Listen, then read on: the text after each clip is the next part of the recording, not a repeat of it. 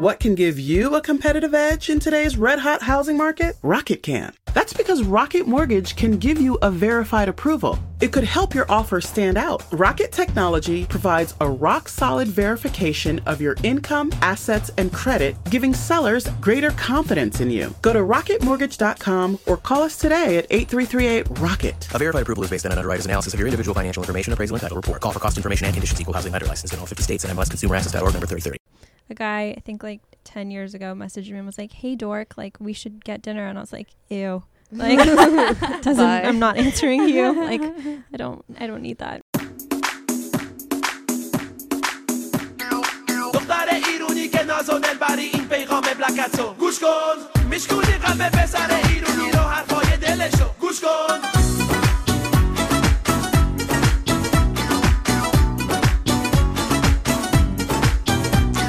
Hello. Welcome to season 2. I always like edit the first minute out because Yeah. it's like so awkward. There's like no natural way. Yeah, okay. Welcome This is the intro to season 2. Yeah, this is us introducing season 2 of Persian Girl Podcast. And we're here today with Nicole of Chaya. Hi. We're really excited. This is the first interview of the season, and we basically have the best person to start it off with. Thank you. So we're so excited. Yeah, I'm very so excited. happy to be here. Same here. I feel like most of our LA listeners know who we're talking about. But And New York people, if you don't know, like, get to know her. You're missing out. Thank you. Yeah, I can say a little bit about myself. yeah. So my name is Nicole Nowparvar, and I am the co-founder and executive director of Chaya Community, which is a nonprofit organization in LA that focuses on creating sacred spaces for Jewish Iranians to have meaningful connections and deepen their sense of self. I love it. Yeah. And how did you start? Like, when did Chaya start? When did you, like... Yeah, so I can tell you a little bit about my story. I was actually living in New York 7-8 years ago, and I moved to New York because I was just ready to run away from LA and the Persian Jewish community and all the judgment and stereotypes and all that stuff. And when it was time for me to move back to LA after my time in New York, I was so scared to move back because I was like, I'm this different person. I'm sassy. I have opinions. I'm like independent. Like, what the hell are people going to think about me? You know? And so I was like, okay, it's time. I need to create a organization or a space or a community. Like, I need to have a different relationship with my community. So myself and our 2 other co-founders, Farah Shmulian and Dorsa Baruchim K, got together, and we all sort of had this vision. And we decided that we at first just wanted it to be for women. So we were just getting women together and talking about things that aren't being talked about in the Jewish Iranian community, whether it's sex or leadership or fertility or, gender roles or just all these different topics, depression, mental health, and doing just like experiential activities and these really beautiful conversations and like just facilitating more meaningful, deep, positive, productive conversations in our community. And then all the guys were like, what the fuck? Like, I want to be a part of this. So let us in. Yeah. So we started Dinner with Strangers, which is basically now happening twice a month in LA, where we hand select 5 guys and 5 girls. Millie, you came to one of them. Yeah. I'm like, I still tell everyone about it. I want to go to another one. We need to bring it to New York. I would love that. That would be really cool. And so, yeah, with guys, we sit down and we start having these conversations as well in someone's home. So it's always like a Persian Jewish host opens their home and they either cook for us or they bring in food, and we basically get together for a few hours, and the conversation is all sort of facilitated by myself. And we talk about all different kinds of things, whether it's like tarof, again, gender roles, sex, career, dating in the community, all these different like areas in the community that we're all kind of feeling weird stereotypes or feelings about, but nobody's talking about it, right? We go to parties and it's like kind of on the surface conversation because nobody is feeling safe enough to go deeper, and we wanted to create a very safe space for people to come and talk and connect, you know? No, it was really liberating. Like, as this is how I view it, it's like our podcast IRL. Sometimes like when me and Natalie talk to each other on the podcast, it's like, are we insane? Like, is this just in our heads? Do you know what I mean? We never know how people are reacting to us, because they're reacting alone, either on their commute or in their beds or wherever they're listening to us. We don't actually get to hear their reactions and get to speak with them and communicate with them. But like, you're doing it in a way where you get to actually talk to the person directly, which I think is very different. And I think like that's really important to actually make change. Like, I love how you're saying that you saw you didn't really fit, like you couldn't find a way for yourself to fit in the community anymore. You didn't see a place for you, so you made one for yourself, and like you took action. Yeah, because I feel like especially in the community, a lot of girls are telling me they can't even talk about these things with their own friends. Totally. Because girls in the community tend to be so judgmental. Meanwhile, they're feeling and thinking the same thing, but they feel like on the surface they need to act judgmental. Right. So like, I just think it's so amazing that you give people like an open very space. Virginal or very like, you know what I mean? Very much like the prescription or the rule of what our community tells us to be. So it's nice to be able to go into a room and let people know like, this is a safe space, and what is talked about here stays here, and like, let's be real. And people every single time are like shocked by how real everybody at the table gets, you know? So, I was shocked. Yeah. Especially because like everyone just looks so normal. I don't know how to explain it. And I was like, when I first got there, I was like, okay, like, no. I was like, I feel like we're just going to brush over everything. But like, it was just, like liberating for everyone to be so vulnerable and open. Yeah. But something that I want to continue from what we did last season and like make it more explicit this season, and this is something that Chaya focuses on as well, is like, what traditions do we love about the Persian community, what we want to keep, and like what are some ones that are outdated that we don't want to keep anymore. So I wanted all of us to like go around and kind of vent about that. I love Millie's vocal fry. I'm just like listening to her right now. Like, Millie and I haven't recorded together in a while. You like, just like listening to you, you're like, and I just want to like vent. I'm like, oh my god, this is like sexy people ass vocal fry. On that. Oh god, stop! I'm blushing. But so Natalie, why don't we start with you? Something that's like part of the community that I'd like to keep in my own home one day when I have my own kids, and something that I would like to not keep. I definitely think a sense of like family, like the importance of family in general, and the importance of making an effort to be there for family is very important. Because like, let's say for example, in my family, some of my friends don't always understand where I'm coming from, but if I have a family member flying into New York from anywhere, I'm always picking them up. Like, they're not taking a taxi. Or if it's like a family holiday, like I need to be there for the holiday. Or like Shabbat, I try to be there as much as possible. And not everyone values that as much. Not everyone understands why that's so important, but that's something that I'd like to keep in my household and make sure that like my future household like understands, like that's very important. So like showing up and these like really nice acts of service. Yeah. Love language. Yeah, I'm just gonna insert that. No, that was one of my top love languages, like just actually being there, quality time and acts of service. Those were my first two. That's so I still need to read that book and take that test. I didn't read the book, just took the test. Most people I know only took the test, but I would like to read the book and really try to understand what my love languages are, because I have no idea.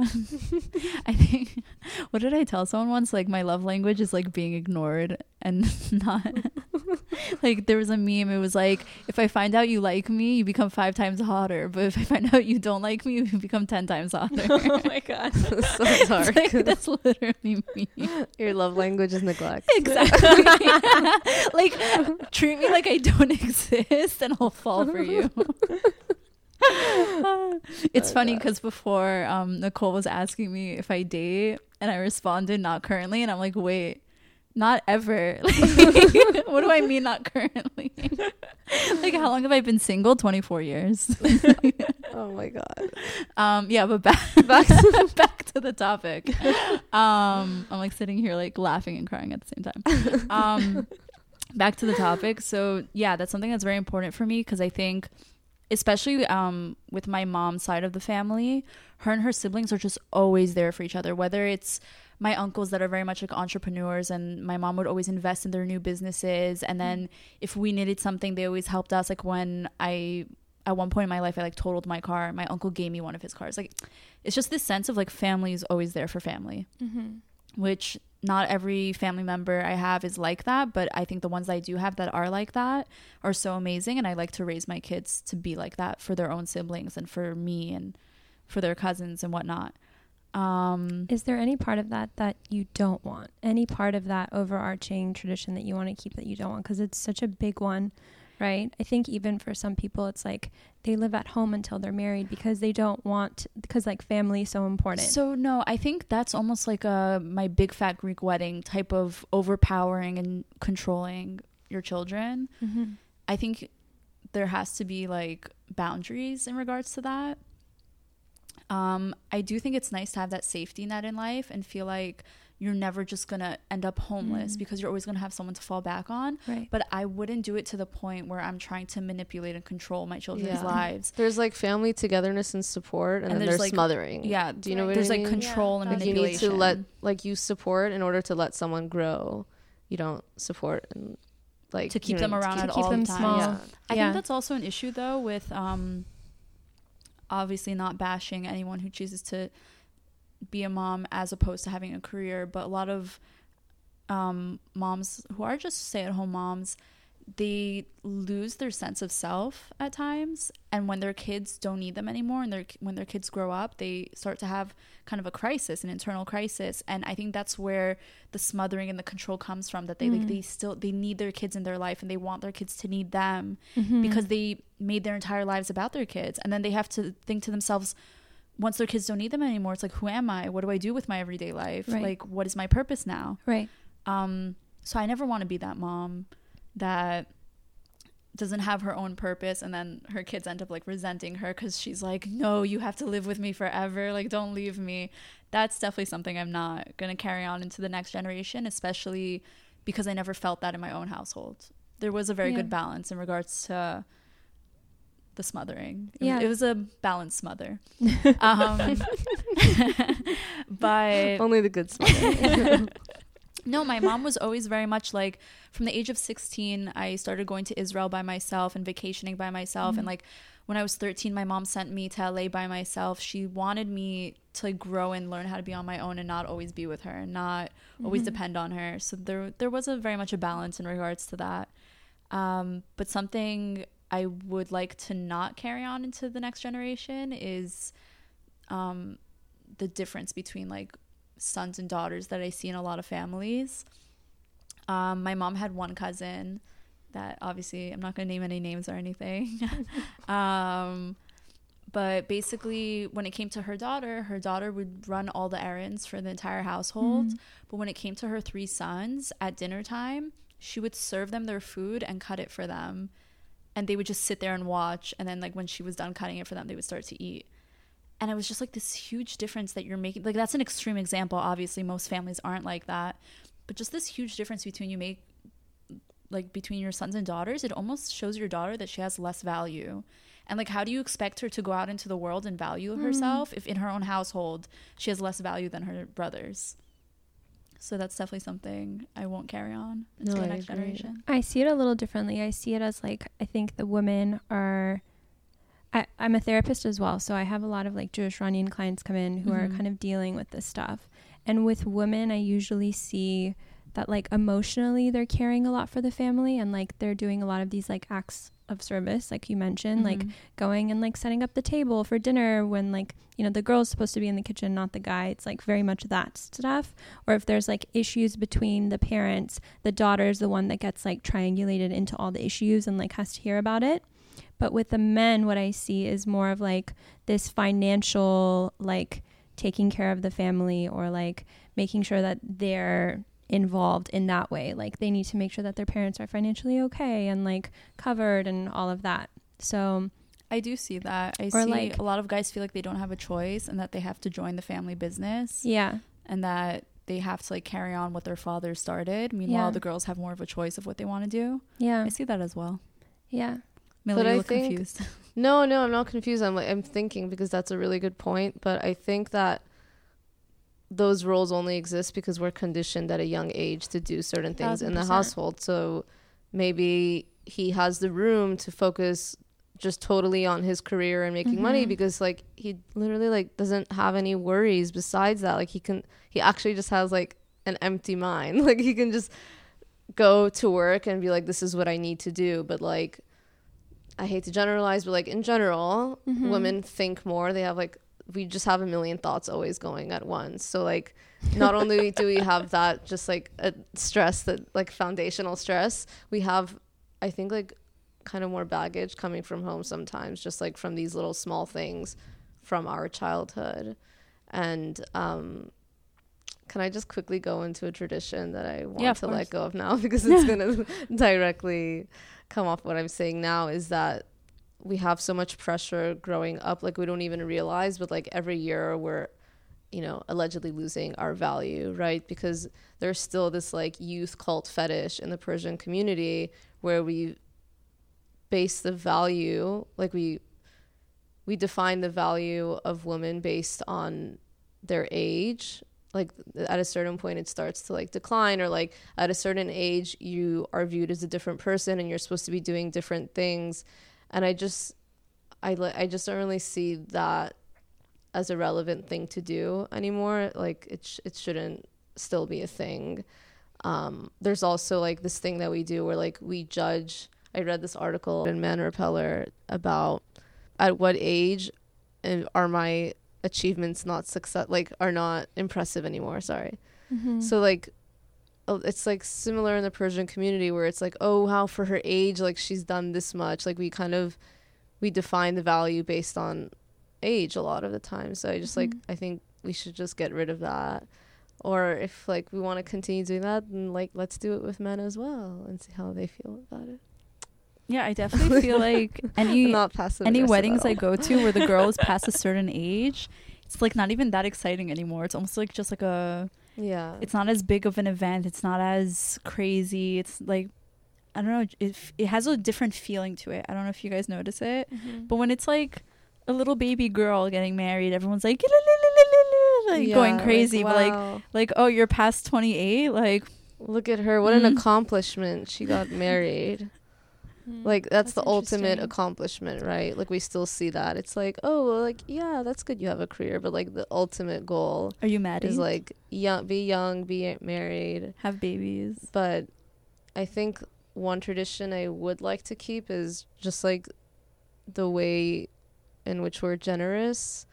I think more so than other cultures, we're like very generous. As your friend was saying before we started recording, that like this is just a really good example that when he was younger, he went to the movies or something with his friends who weren't Persian, and like he just didn't have money, and they didn't immediately say like, oh well, we got you, which is like, do you know what I mean? If Persians, like, they're immediately generous, and they're always, even if it's like you're saying like, oh, in family this is a thing, but I think we're even kind to strangers a lot of the time, and that's something that I want to continue. Yeah, I love that. It's just like generosity, consideration for others. Exactly. Like thoughtfulness. That reminds me of something else I don't want to continue, is this whole idea of not just tarof, but also gratefulness. I don't know if I said this on a past episode or not, but like I feel like if I go to someone's house and I don't say thank you 12 times for the glass of water that my friend's mom gave me, that I'll never be let back into the house again, and they will talk so much shit about me behind my back, like, Poru, like, didn't say thank you 12 times. I just feel like that's not something I ever want someone to expect to have to do in my household. I kind of am like that, though. Because you see, it's something that was passed down. It's something that was like instilled in your head, reflex. And it's hard to get rid of. Yeah. But generally, I don't like it, and I don't like having to feel like I need to do it. Yeah. For example, my mom's brother, like my mom's siblings all grew up in Israel, but their background is Persian, and they know like typical Persian mentality, and they know that when you go to someone's house, you don't just open the fridge and take whatever you want. You don't just heat up food. You don't just take a towel and do whatever. But when I go to my uncle's house in Israel, he's like, Natalie, this house is your house. You want to eat something and I'm not eating at the moment? Go take it yourself. Don't ask me. You want a towel? Go take a towel. You want this? Go take that. It's your, like, And I honestly, like, when it comes to close family, like, I like that. But I even see it in my mom sometimes, that, like, sometimes she'll also have, like, that Persian mentality of, like, oh, poor Ru, because someone did something a little bit different. And I think more people just need to understand that, like, other cultures don't get Persian culture, and they don't get this whole idea of politeness, and, like, if I want to take a few extra grapes, I need to, like, ask first. And I don't know, there's just like a lot of stepping on eggshells that makes it hard for me to feel comfortable. Yeah, it's exhausting. Like, in front of my own family, it is very exhausting, because I'm always worried. I'm such an oblivious person, and it's really a bad thing. Like, I need to be more like aware of my surroundings in general, not just in the Persian community. But I tend to be very much in La La Land, and my head is in the clouds. And Millie's laughing because she agrees, because she knows me and she's close to me, and all my friends agree. Like, I don't like, if someone's being fake nice and they're actually being bitchy, I think that they're just being nice, because I'm so in La La Land that I'm like, oh yeah, whatever, she was so sweet. Like, yeah. So sometimes when I go to a Persian household, I get extra nervous that I need to be like on my best A game, and like make sure I'm saying thank you for everything. Thank you for the air that I'm breathing right now. Like, I appreciate it so much. Like, I'm so sorry I'm breathing your air. Like, wow. Please let me apologize 12 times. Yeah. That actually reminds me of, like, one tradition that I really want to get rid of is, like, this burden mentality that we have of, like, I'm being a burden, I'm being a burden, I'm being a burden. Yeah. Even in our language, it's like, "Dasset dard nakone," like, I'm sorry if I hurt your hand. Yeah. That's the literal translation. You know what I mean? For, like, taking care of me. Like, there's such a burden mentality. And when that happens, it's like your subconscious is listening to you as you're speaking this way and relating to yourself this way, and it's taking it in, like, oh shit, like, you're a burden. So then you don't say what you want in your relationships with your friends. You don't say what you want in your relationships with your parents. You don't say what you want in your relationship with, like, your partner. And then that's, I think, why we have, like, such a weird epidemic right now in like dating or marriage too, of like, oh, and then all of a sudden it's like, well, actually, here's all the things that I want and that I need, and your partner is shocked. Yeah, you know, because you can't. It's almost keep it shameful up to complain. Like, I look at my grandmother, like God, like, I don't know, like, how she does it, but she's 92, and, like, God bless her, she never asks help for anything. And it's like, you're 92, you're allowed to ask for help. It's not shameful, but to her it's literally shameful. If I try to help her get up from the couch, she's like, no, don't touch me, I got this on my own. I'm like, Mama Jun, you're 92 years old, let me just help you off the couch. She's like, no, I can do everything myself. Like, it's almost like they feel like they should be ashamed to ask for help for certain things. And I just don't understand where this, like, it's this immense pride mentality. Well, also, like, khajalat. It's like major burdenment khajalat. And like khajalat. I think they're intertwined. Yeah, for sure. It's like shame. It's like it's just a burden. I think it's like feeling like a burden. Like, I don't want to cause problems for anybody else, but then it comes out, it leaks out, because we all have needs. We all have things that we need. And if we're not acknowledging them, they show up in different ways. They show up in our health. They show up in, like, passive aggressiveness, because you can't actually say what you want, so you'll be passive aggressive about it, right? Instead, and then the other person is kind of expected to know what you want, and when they don't, then you're disappointed, and then you get angry, and then you lash out at somebody else without meaning to lash out at somebody else. So it's like, it's still showing up, it just shows up differently, you know? And I hate that. It's like, why can't we just say what we want? And that's like, sorry to interrupt you, but like, this is so common in the Persian community. I think I really feel like, we don't communicate, and it shows up in our health. I know so many people who just have, like, unexplained illnesses, including myself, and, like, I'm just coming to terms with it now after, like, 24 years of life, that, like, a lot of my symptoms are purely from stress. And it's just, like, all of this stuff that's deep rooted, and it shows in different ways. Like, if I'll have, like, vertigo or, like, a rash, like, just, like, really weird stuff, and, like, the doctor's like, you're fine. Do you know what I mean? And, like, I have stomach problems. Like, my mom has had stomach problems her whole life, and, like, seeing a million doctors, and there's just, like, I think it really just has to do with, like, an entire lifetime of just, like, repressed emotions.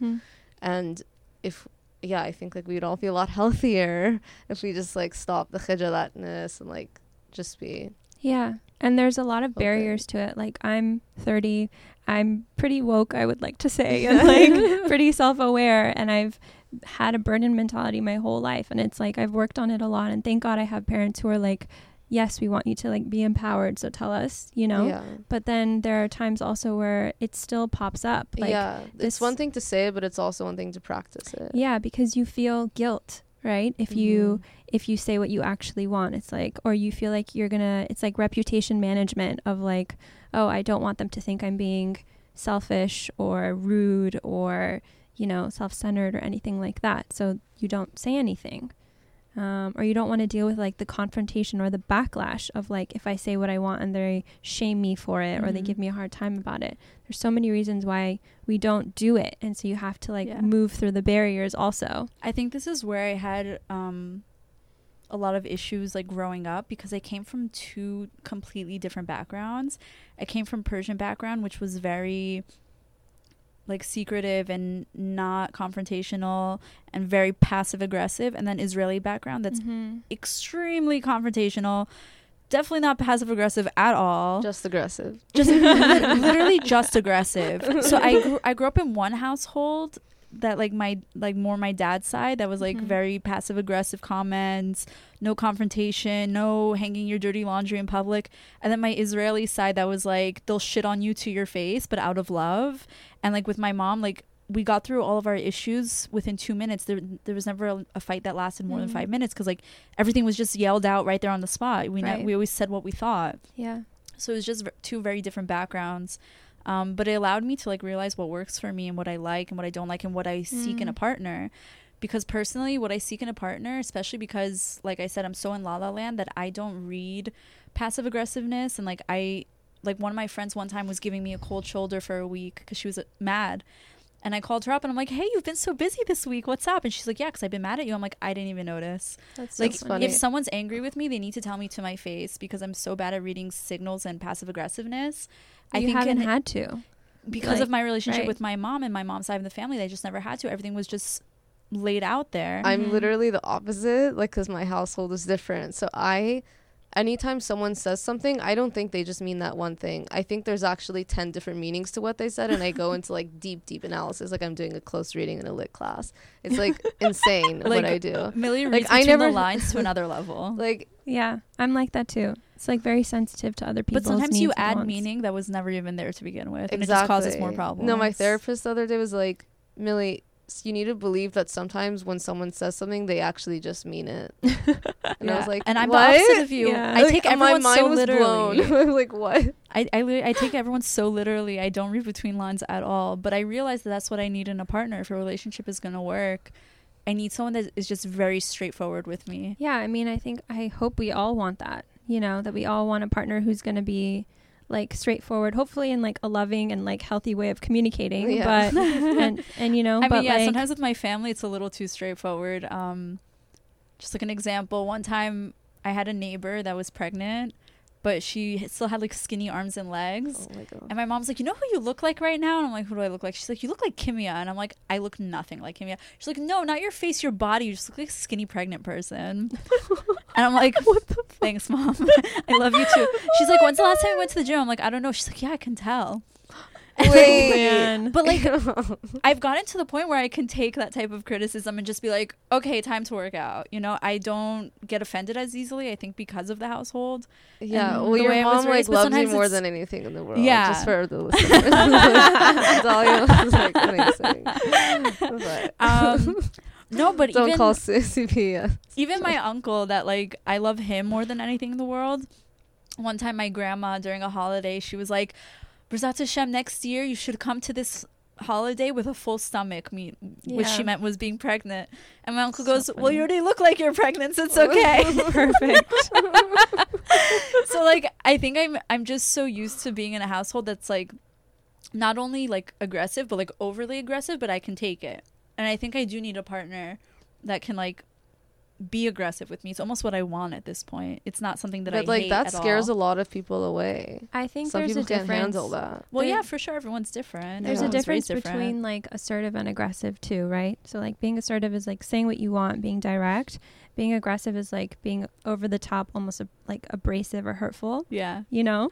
So I think that is my love language. I think I found out what my love language is. It's just like pain and insults.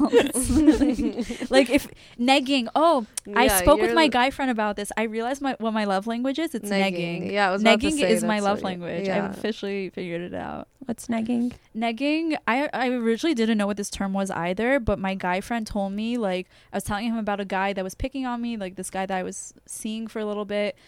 And my guy friend goes, yeah, Natalie, you love that. You love when guys neg you. And I'm like, what the fuck is negging? And he's like, it's like where you pick on someone to flirt with them. And I'm like, wow, that is my love language. I love that. Like teasing. Yeah, I love to be teased. And I think it has to do with how I grew up a little bit. It's like playfulness in a way. Yeah. I mean, so like I don't like lovey-dovey talk. I don't like constant compliments. Like I love to be negged. It just like... Yeah, I think I figured it out. I don't need to take that test. That's like an early love language. I think we all like negging in the beginning, but like... It's not even something with partners. No, for me personally... Nicole's like, I don't like any of this shit you guys are doing. I think playfulness is really important, for sure. Like, you got to be able to play with your partner. I think some Persians like master that, actually. Yeah, we're very good at it. But I don't like negging from the beginning, if that's the word for it. Like...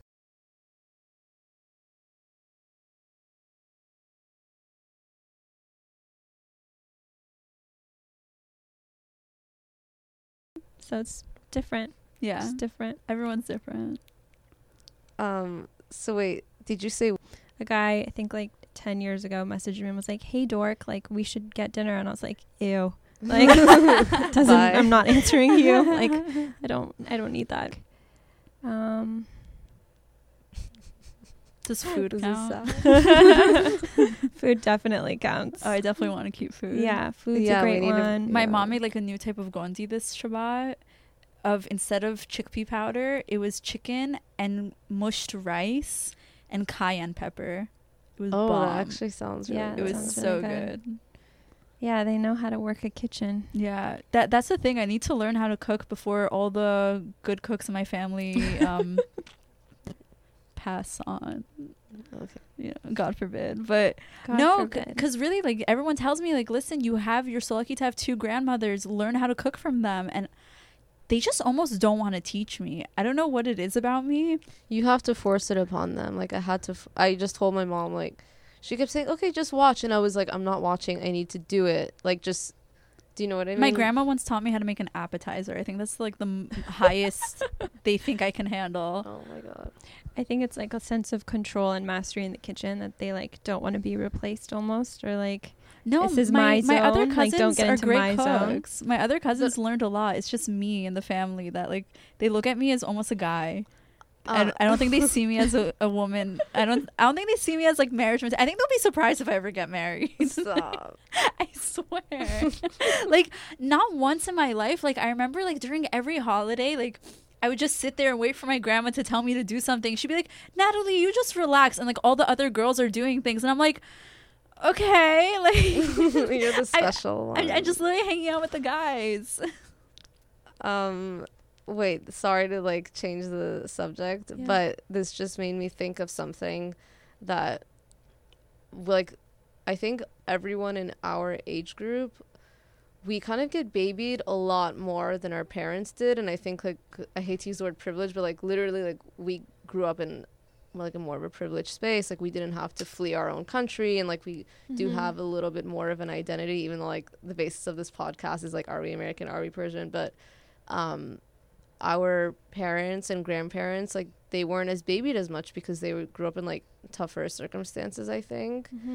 Well, a lot of them had to leave their own parents. Yeah. So like, I wonder how we're gonna treat our children. Like, are they gonna be next level babied, or are we now just gonna like finally resume normality? Like, where does it, do you know what I mean? Because I feel like my mom is always like, she's so giving and selfless towards me, and I'm like, why are you doing this? And she's like, I can tell it's like because she felt like she didn't get that enough, and she's like trying to give it to me and like make sure that I don't miss out on anything, and like that I get everything that I want. And I'm just like, well, honestly, enough, thank you. So but like the pendulum totally swung. I feel like it's gonna be the opposite though, because in one of my history classes in college, every generation that we would go through, my teacher would point out to us how that generation reacted in an opposite way of their parents. Like after the flappers, which completely got rid of corsets in the 1920s, corsets came back because of I think it was Dior that brought back the corset. No, it wasn't. No, and like it was the gloves and the cocktail carts and the politeness, and they had like rule books on politeness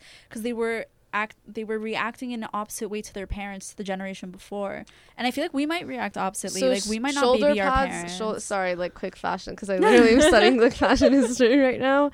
The shoulder pad, that's true also, but shoulder pads, corsets, like these really strong suits were a reaction to World War II, because all the men went to war and women had to, start taking jobs, like you know what I mean, like take the position of men's role, and just not like totally, but like that was the thing. It was like about empowering women, and like that's how they saw it at the time. I think my hope is not that the pendulum will swing the opposite way, or that we will unconsciously like carry on what our parents did. I just hope whatever people decide to do, whether it's continuing how their parents did things or doing it completely different, or most of us will fall somewhere in the middle. I just hope that people do it with like intention and consciousness, and they're aware of what they're doing and why they're doing it, instead of feeling like they have to, or this is just what they know, or it's a rebellious reaction to what was before them. I definitely think something girls in this generation, that especially girls that go to Chaya or listen to this podcast, need to be very aware of is to stop raising Doodool Talahs. Yeah, it is mothers completely. It is their doing, raising their sons to be like that, and we need to be very conscious of that. I don't want to raise another Doodool Talah. I don't want my son to think that he is almighty and that everyone God's should gift. Kiss his feet and whatnot. Yeah, Pesar Khuda, that's another term. Do you think there are girls like that too in our community? Yeah. I don't know if you just saw my most recent post, but the caption was, "I am the female Doodool Talah," and then I bleeped out the word a little bit because Millie and I were discussing that there's no nice way to say female genitalia in the Persian language, because kos is considered a really bad word, and Millie was like, "I'm blushing just thinking of writing this." I can't. It's like really the forbidden word. But I literally made the caption like, "Just call me Kos Talah." Oh my god, stop saying it. You're literally, I'm pissing myself right now. Stop. I don't watch Bachelor or Bachelorette, but apparently there was a recent like Bachelorette that said my pussy's platinum or something. And like there are girls that are raised like that to think that they are a queen and that they deserve a king, but they don't actually act like a queen to attract a king. You know what I mean? Like they think that they deserve all of this, but like they don't act in a certain way to get it. There's a word I think already that exists for us, which is like the Persian princess. Yeah. Right? Yeah. Which is like really just like, I thought you were about to say a word for vagina. I do know another word, but Natalie said no one knows it. What is it? It's not that no one knows it, it's just less known. No. Like, sorry, I feel so gross saying that. My mom's gonna hate me. Don't listen to this episode. No, Did but you know that word though? I think so. No, yeah, I don't know. I've never used it. It's kind of weird. I'm like cringing. I'm really cringing right now. But yeah, I don't know. Leave us some comments, guys. Do you know another word that's not the K one? Kos is actually also Arabic, because like in Hebrew, kosemek, it's like an Arabic curse. It's like your mom's vagina. Because like, you know, in Hebrew they use a lot of Arabic slang for like cursing and whatnot. Side note. And then kos is cup also. Well, kos is Hebrew for cup. Yeah, I'm talking about Arabic though. No, I know. I'm saying Hebrew. Yeah, so kos. That's literally like the only word in Hebrew I know. Yeah, but I definitely think that's a lot of guys' reactions to me when I say I'm Persian. Like I could see it in their eyes almost, that they're like, oh, she thinks she's a princess and she's gonna want me to buy her a 3-story townhouse in the Upper East Side, and she's gonna want me to pay for every dinner and like and I just hate that guys automatically like look at me that way as soon as I say I'm Persian. They're just like, oh, she's entitled and spoiled, and I'm just like, you don't know me. Not to say that I'm not at least a little bit spoiled. I am an only child after all. But yeah, I definitely see like Persian princess as, I've never seen a guy react nicely to a girl saying she's Persian. Really? They always get this awkwardness of, oh, she's entitled. Like, oh, like she expects too much. Really? Yeah. I don't get that. You guys don't feel that way? No. I've gotten that before, but like recently I feel like I meet guys who are like, they think it's like, I don't know, they're like, oh, she's Persian. I don't know. Yeah, they think it's it's like like a cool pickup and line. hot. Like, ooh, Yeah. Persian girl. Are these Persian guys? No. What are they? I actually Non-Persian don't. guys. But I mean, I can't even remember the last time I had an interaction like that. But I just like, I don't know. But I think the stereotype does exist for Persian girls too. It's like Persian princess or Doodool Talah, and like, for Persian princess, it does look like this idea of like, oh, like I need you to take care of me, and I need you to, you know, financially be the breadwinner, and I need you to, you know, do all the things. Mm-hmm. And I think what gets lost is like, I think to each their own. If that's the dynamic that they want, it's like almost like a daddy-daughter dynamic in a partnership of like, Freudian. yeah, well, yeah. But honestly, I think it's like your husband becomes your protector, and sometimes, like if they're protecting you, then the vulnerability is lost, right? The guard never comes down if they're supposed to be your protector. So there's a lot of like in that type of dynamic. I think sometimes vulnerability is lost and connection is lost, because if he's always has to act like everything's under control and everything's great, then you're never going to see him going through a hard time or going through like a moment where he needs to turn to you and talk to you about something that's hard. And that works for some people. Some people do want Yeah, that. totally. Some people are okay with My a guy. mind is blown right now. Sorry. What? I just never thought of it that way. Yeah. It's like sad. And it's like, so yeah, there are great things about that, because some men want to be in that like more machismo role, and some girls women want to be in that. want Some girls to be want taken care of, taken care of, 1000%. and are okay with being told what to do and how to dress and how to act and who to associate with. Yeah. And the guys say like, listen, I'm supporting your life, so you do what I say. Yeah. And some people are okay with that. And like, there's all the like, power to you. That's just not something everybody wants. And I think the different version of that is like a partnership of like both partners are kind of either working or supporting the household, but they're also, and you know, they feel like, and that might be hard to like, for the guy sometimes to like accept that from the woman. And it's hard for the woman sometimes because maybe that's not the role that they wanted, but or maybe it is, but it's like uncomfortable to have like the stress of like contributing to the household, right? But then there's also the potential, I think, for more connection, right? And like more understanding of each other, because you're both kind of going through the same thing together, and there's more room for like that vulnerability of like, oh, I had a hard day today, and like this is what's happening, and what do you think about it, you know? Yeah. Then that's like also authenticity. Yeah, exactly. So each dynamic has its like benefits and its trade-offs for sure. But I think most of us will end up somewhere in the middle of both. And that's okay. Like we can pick and choose what we want. Yeah. I definitely think it gives the woman like more opportunity to be open in a relationship if she's not completely dependent on the guy.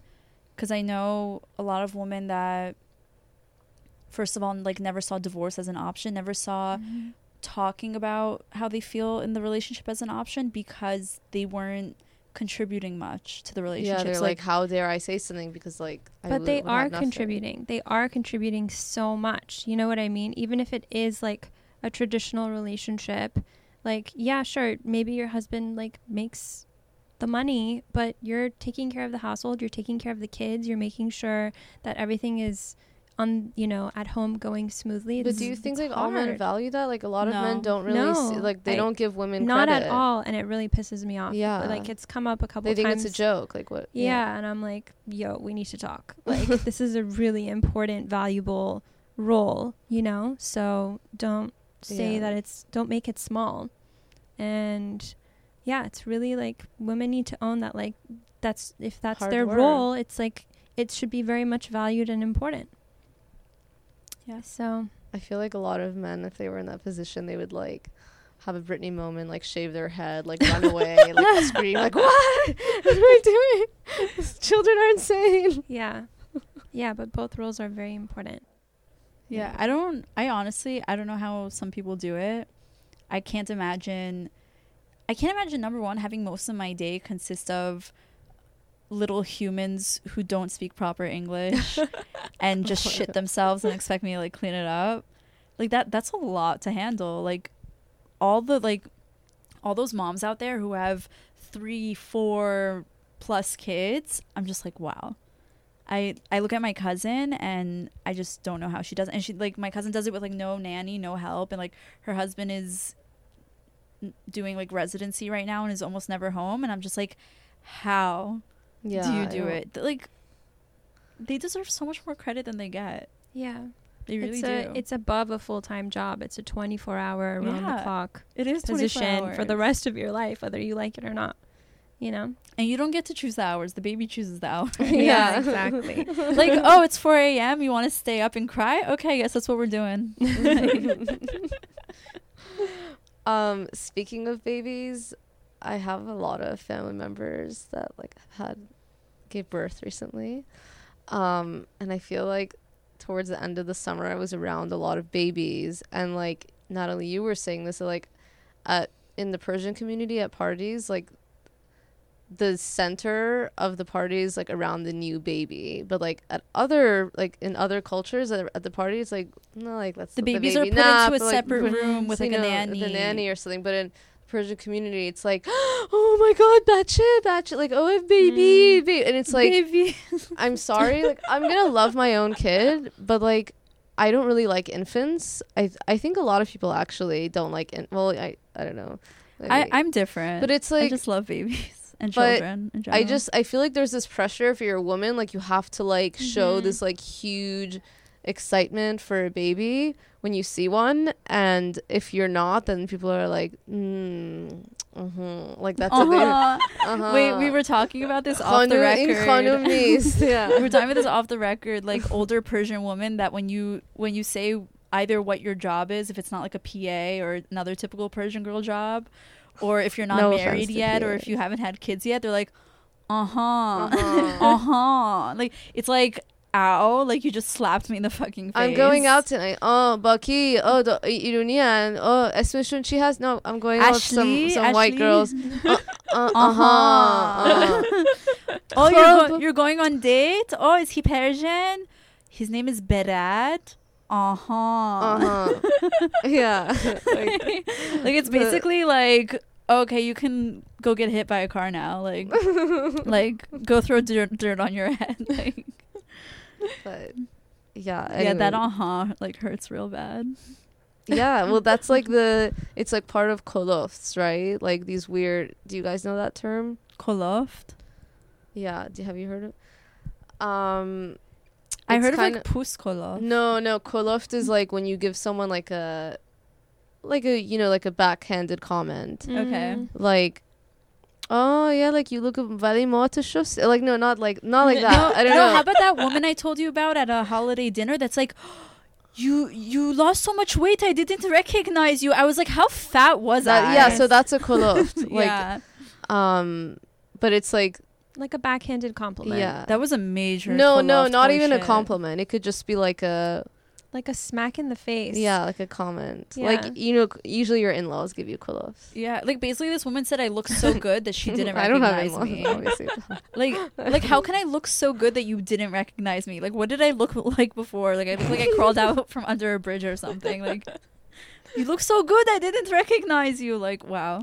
Well, that's interesting. You're saying like all these comments, people either are telling you that you look pregnant or you lost so much weight. It's like, there's really, I feel like no one is ever like, because I saw someone recently too, they're like, wow, you've gotten so skinny since I last saw you and you were 15. And I was like, no, when I was 15, I was literally like 89 pounds. I'm like, actually now I've gained weight, like, in a good way. That's but weird. I don't know, maybe it's like a thing to say. Like, we always like are like, oh, like, you got so tall, or like, oh, you lost weight, or like, people just always tell me I lose weight in the summer because getting tan just makes me look skinnier. So it's just like, I always like, I'm like, yeah, I didn't lose any weight, I just got tan. That's so funny. It's true. Yeah. Life hack. Yeah. Like, don't diet, just go sit in the sun. Like, it's so much easier. Oh my god.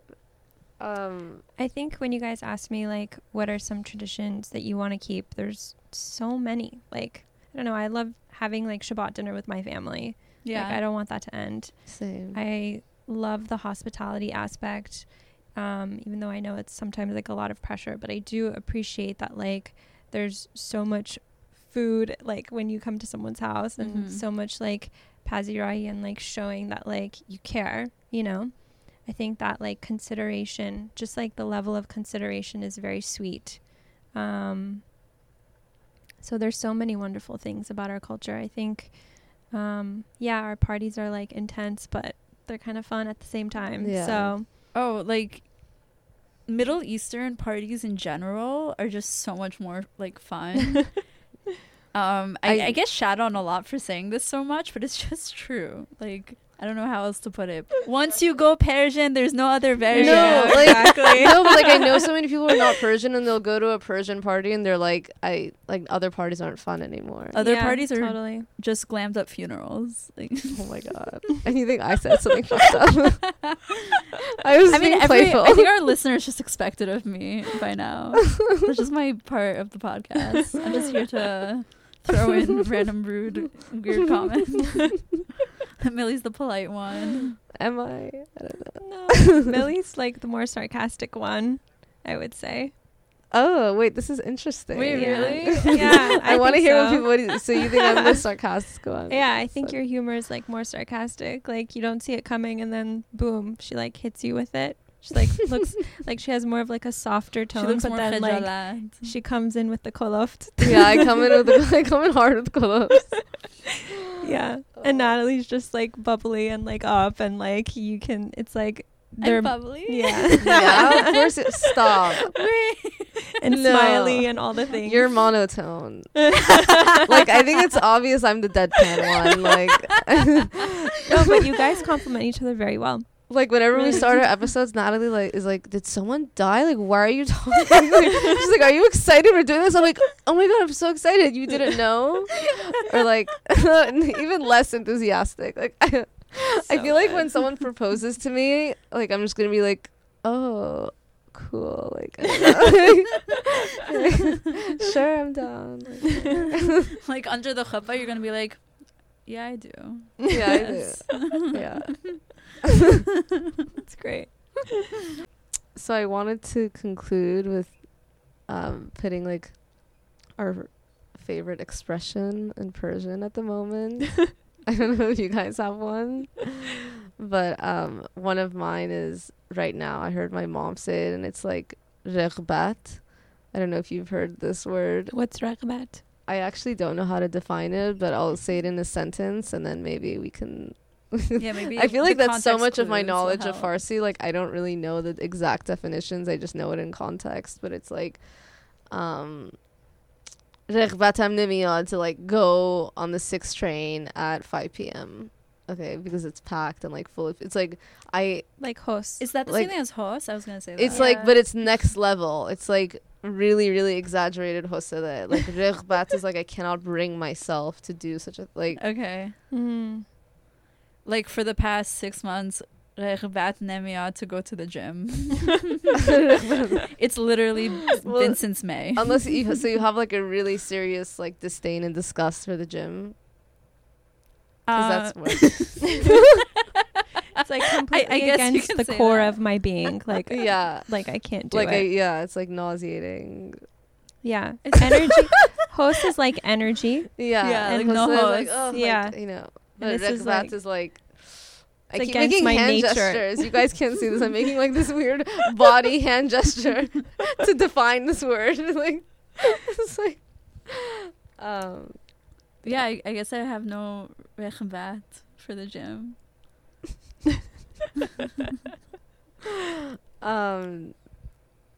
I guess I caught you guys off guard with the expression thing. Yeah, I don't know. I'm learning so much. I have nothing. I feel like I have so much to learn in regards to Persian expressions, and Millie teaches me a lot because her mom teaches her so many things that aren't used on a regular basis. And I just like love. She gets mad whenever she's like, "Don't tell people you heard this from me," and I was like, "What the fuck?" She's like when I was young, I would always repeat words, and like other young Persian girls were like, "What does that mean?" And I'm like, "Oh, never mind." I don't know. Like, just heard it somewhere random. But yeah, I think my favorite Persian saying right now is bah bah. Like, I see like a friend, or like if I see like this guy that I'm dating, if he like walks up to me, I'm like bah bah. And Oh my just God. like, oh fuck. I love that. Yeah, I like that. It's like, yeah, it's such a small word, but it has such a like heavy connotation. Like, I don't know, there's just so much. It's not even a word. It's like not, yeah, it's not like a word. Sound. It's like a sound. like it's the same thing. Right, well, thank you so much, Nicole, for coming on. Yeah, thank you for coming on. My We're so happy we pleasure. got Thank to you for have having me. Yeah, my pleasure. Dasem dard nakone. Yeah, that's a lot. It's so meta. You were such a burden, Nicole. Oh my god. Can I tell people how to find me? Or of course, yes. Please plug yourself. Okay, 100%. so yeah, you guys can find us at chayacommunity.com. So CHAYA community.com.